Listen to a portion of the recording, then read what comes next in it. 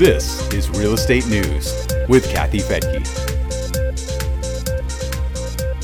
There are some big changes to the Paycheck Protection Program that benefit independent contractors and sole proprietors. The changes include more lenient requirements for how you spend the money, an easier process for loan forgiveness, and a longer period of forbearance. But the deadline to sign up is approaching at the end of the month, so if you haven't applied yet, the clock is ticking. I'm Kathy Fettke, and this is Real Estate News for Investors. The deadline to sign up for the Paycheck Protection Program is currently June 30th. That didn't change in the last update.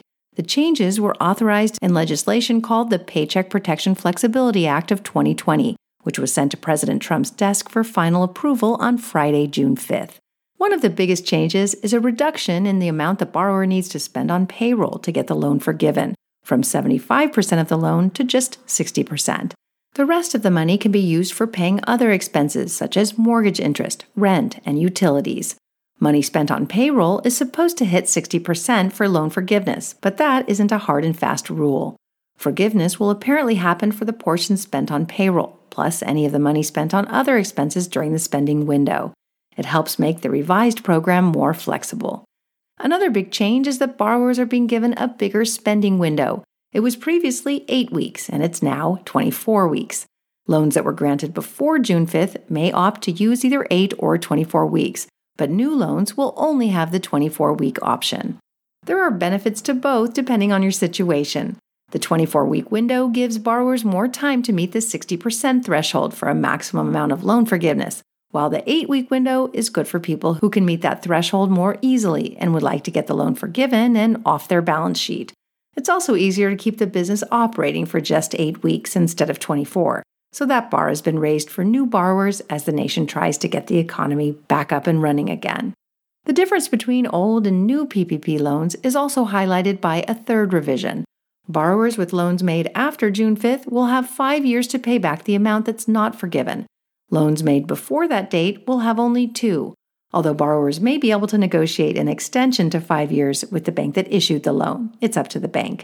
The interest rate on the money that has to be paid back is just 1%.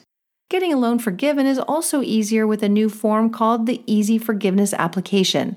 The Small Business Administration says it will require fewer calculations and less documentation for eligible borrowers. You can get that at the Small Business Administration website. The Flexibility Act is also giving borrowers a longer period of time before they have to start paying back the loans. The Act extends the forbearance period from 6 months to a year.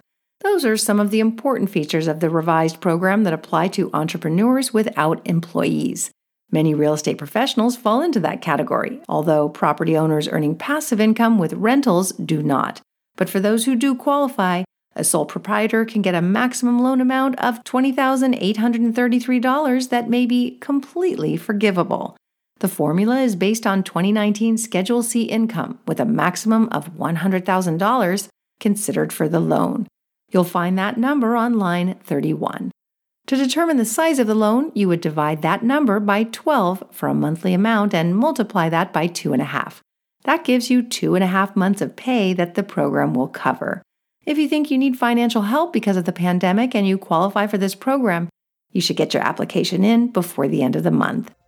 You'll find links to websites that will help you sort all this out at newsforinvestors.com. And while you're there, you'll also find a blog that summarizes this podcast. I'm Kathy Fettke, and thanks so much for joining me here on Real Estate News for Investors. Again, you can get the details at newsforinvestors.com.